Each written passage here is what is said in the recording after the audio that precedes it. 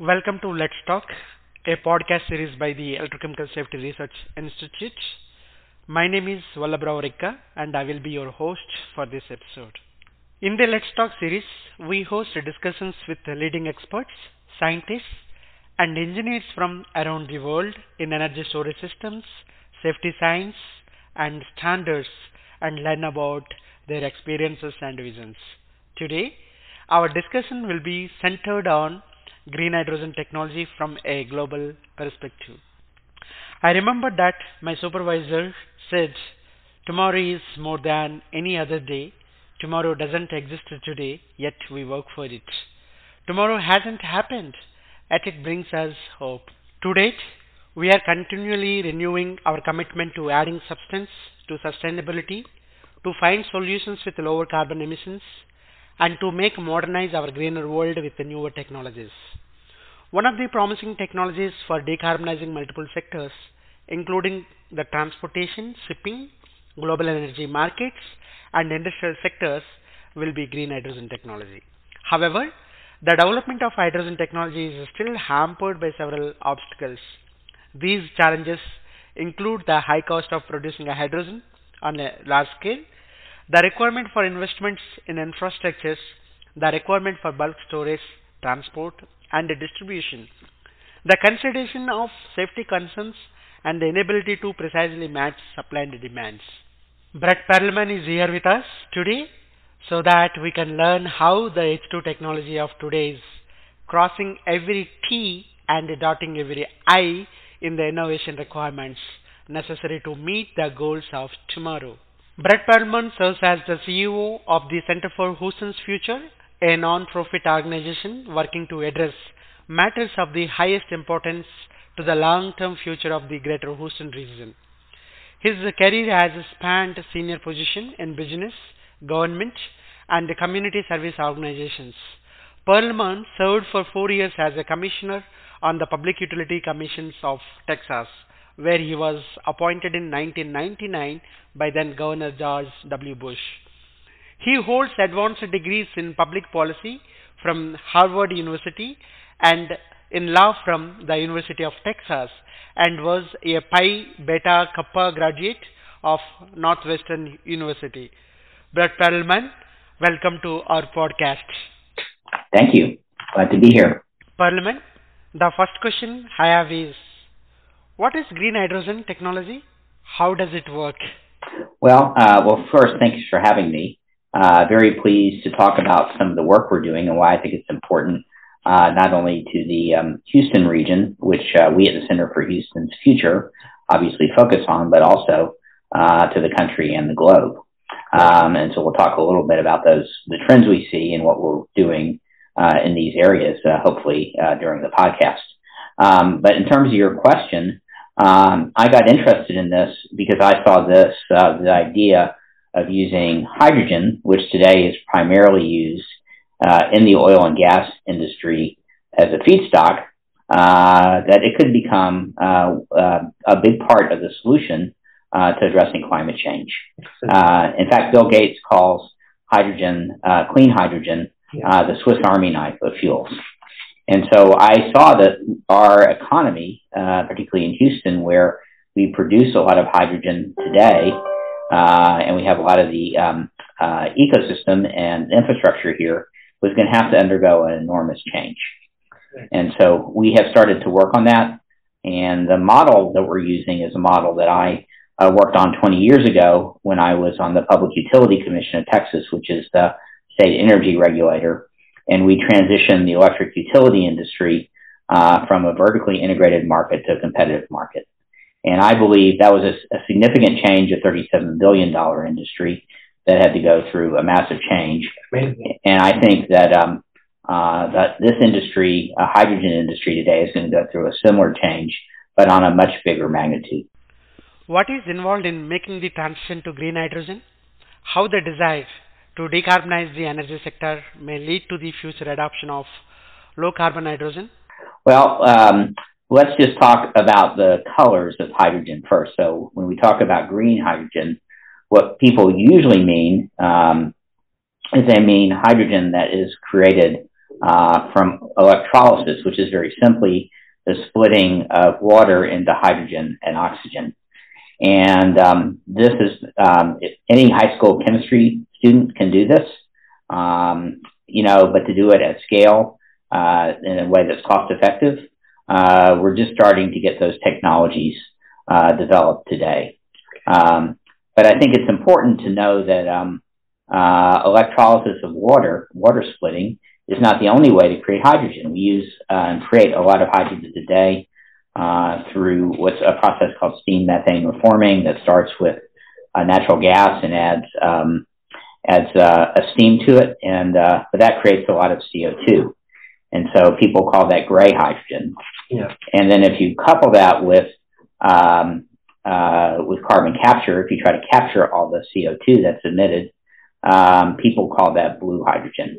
And so green hydrogen is just one of the many colors of the rainbow of different types of ways to produce hydrogen. You sometimes prefer not to label hydrogen with the specific colors. Could you explain why? Sure. So the colors of the rainbow really don't reflect what we're trying to actually do with the hydrogen, which is to use it as a tool to decarbonize our world. And so by using the colors, you can sometimes get misled into thinking that what you're doing is environmentally beneficial when it may not be. And I'll give you an example of that. If you were to use water splitting, which is what we're calling green hydrogen, but you were to use coal as the power source because it takes a lot of power, you might actually be increasing your CO2 emissions. Right. So just because you're producing hydrogen through a methodology that's called green doesn't necessarily mean it's the greenest technology. Okay. And so I prefer to think about the carbon intensity of the hydrogen that's being produced. Okay. Now, this idea of carbon intensity becomes a much more complex problem because we have to be able to track how the hydrogen is made all the way from the components of it. So if we're using natural gas, okay, from the wellhead all the way through the pipeline system and the production of the hydrogen, and account for all the carbon along the way in order to understand the carbon intensity of that way to produce hydrogen. Same thing with renewables. If we're using renewables to produce hydrogen through electrolysis of water, we have to understand the characteristics of the power we're using. If it's grid power, if it's wind and solar that's directly connected, those are going to have very different levels of carbon intensity. I got your point, Perlman. Can low carbon hydrogen compete with the fossil fuels nearby? Could you kindly share your thoughts? Sure. So as we start to develop these newer technologies, like a lot of technologies, they're very expensive at first. But we've had this experience in the energy industry of seeing the cost of technologies improve rapidly as they begin to scale. And that's called a learning curve. Okay. And so we've seen these learning curve effects dramatically reduce the price of wind and solar in energy storage. And there's no reason to think that hydrogen wouldn't have the same learning curve effects. Okay. And so the trick is going to be how quickly that learning curve happens. And in order to speed it along, you want to get to scale faster. And so the recently passed Inflation Reduction Act had credits involved, up to a $3 a kilogram production credit for the production of green hydrogen or hydrogen made from water splitting or renewables like we're talking about. And that type of credit will help to lower the price of what's clearly more expensive today to be able to compete more closely with hydrogen produced from fossil fuels without carbon capture. Excellent. And so I think it can compete with fossil fuels, and the policies are now in place to make that happen. Okay. Amazing. Perlman, could you tell us a little about the technology currently being used to produce hydrogen? as well as their challenges and future outlooks?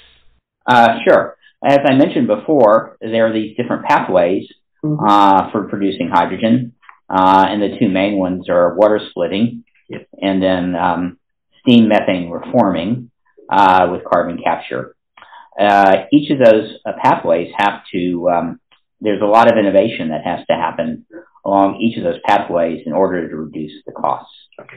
And so there are companies looking at those cost reduction strategies for each of these pathways. And we at the center actually are doing some of that work as well. Okay. We are looking at how can we cost reduce the equipment, the electrolyzer equipment required to make green hydrogen by trying to understand how we can adapt current manufacturing technologies to this new industry. Okay. So those are some of the things that we're looking at. But the industry isn't just limited to these two pathways, these green and these blue pathways that we've been discussing. Okay. There are a lot of very interesting new technologies, some of which are being developed here in Houston. To give you an example, there's a company called Syzygy Plasmatics that just spun out of Rice University and is using very high intensity light and photocatalytic catalyst to create hydrogen. Other companies like Cemvita Factory are using microbes to create hydrogen. And so there are, and the third company is basically burning natural gas at high temperatures, which releases the hydrogen and creates what's called carbon black, and that can be used in a lot of industrial processes. So there are lots of different pathways in addition to the green and the blue pathway that we're starting to see emerge just in Houston. Parliament, our energy technology experts have an important question for you. Today, the automotive industry is the primary consumer of fossil fuels, accounting for 40% of the total consumption across all other industries.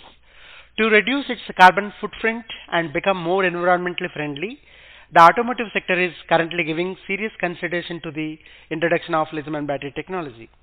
If the use of green hydrogen technology has the potential to lead to net zero emissions and sustainability, then why is the automotive industry having such a hard time adopting this hydrogen technology?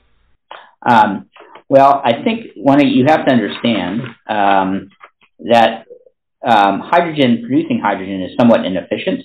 So because you have to convert it from a feedstock or from electricity to hydrogen. And so what you'd like to do is use more efficient technologies first.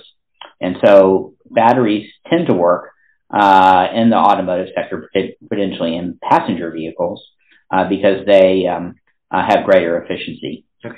And because of the batteries are now being developed that can address what people call range anxiety, the fact that you don't want to run out of juice in the middle of a freeway. Yeah.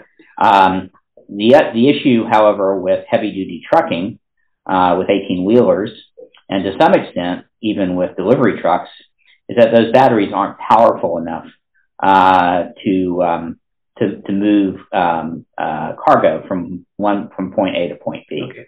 And so actually there is quite a bit of development going on to use hydrogen in those applications. And we're starting to see the development of hydrogen 18-wheelers. We actually just had one in front of a parking lot in front of our office a couple of weeks ago. It was a prototype, but it was an example of what we can start to see, a vision of the future that we'll see start to emerge, in the next few years. So it's very exciting to see this technology used in that application. I believe that both of these technologies will coexist at the same time, that we'll need both batteries and hydrogen if we want to decarbonize the transportation industry.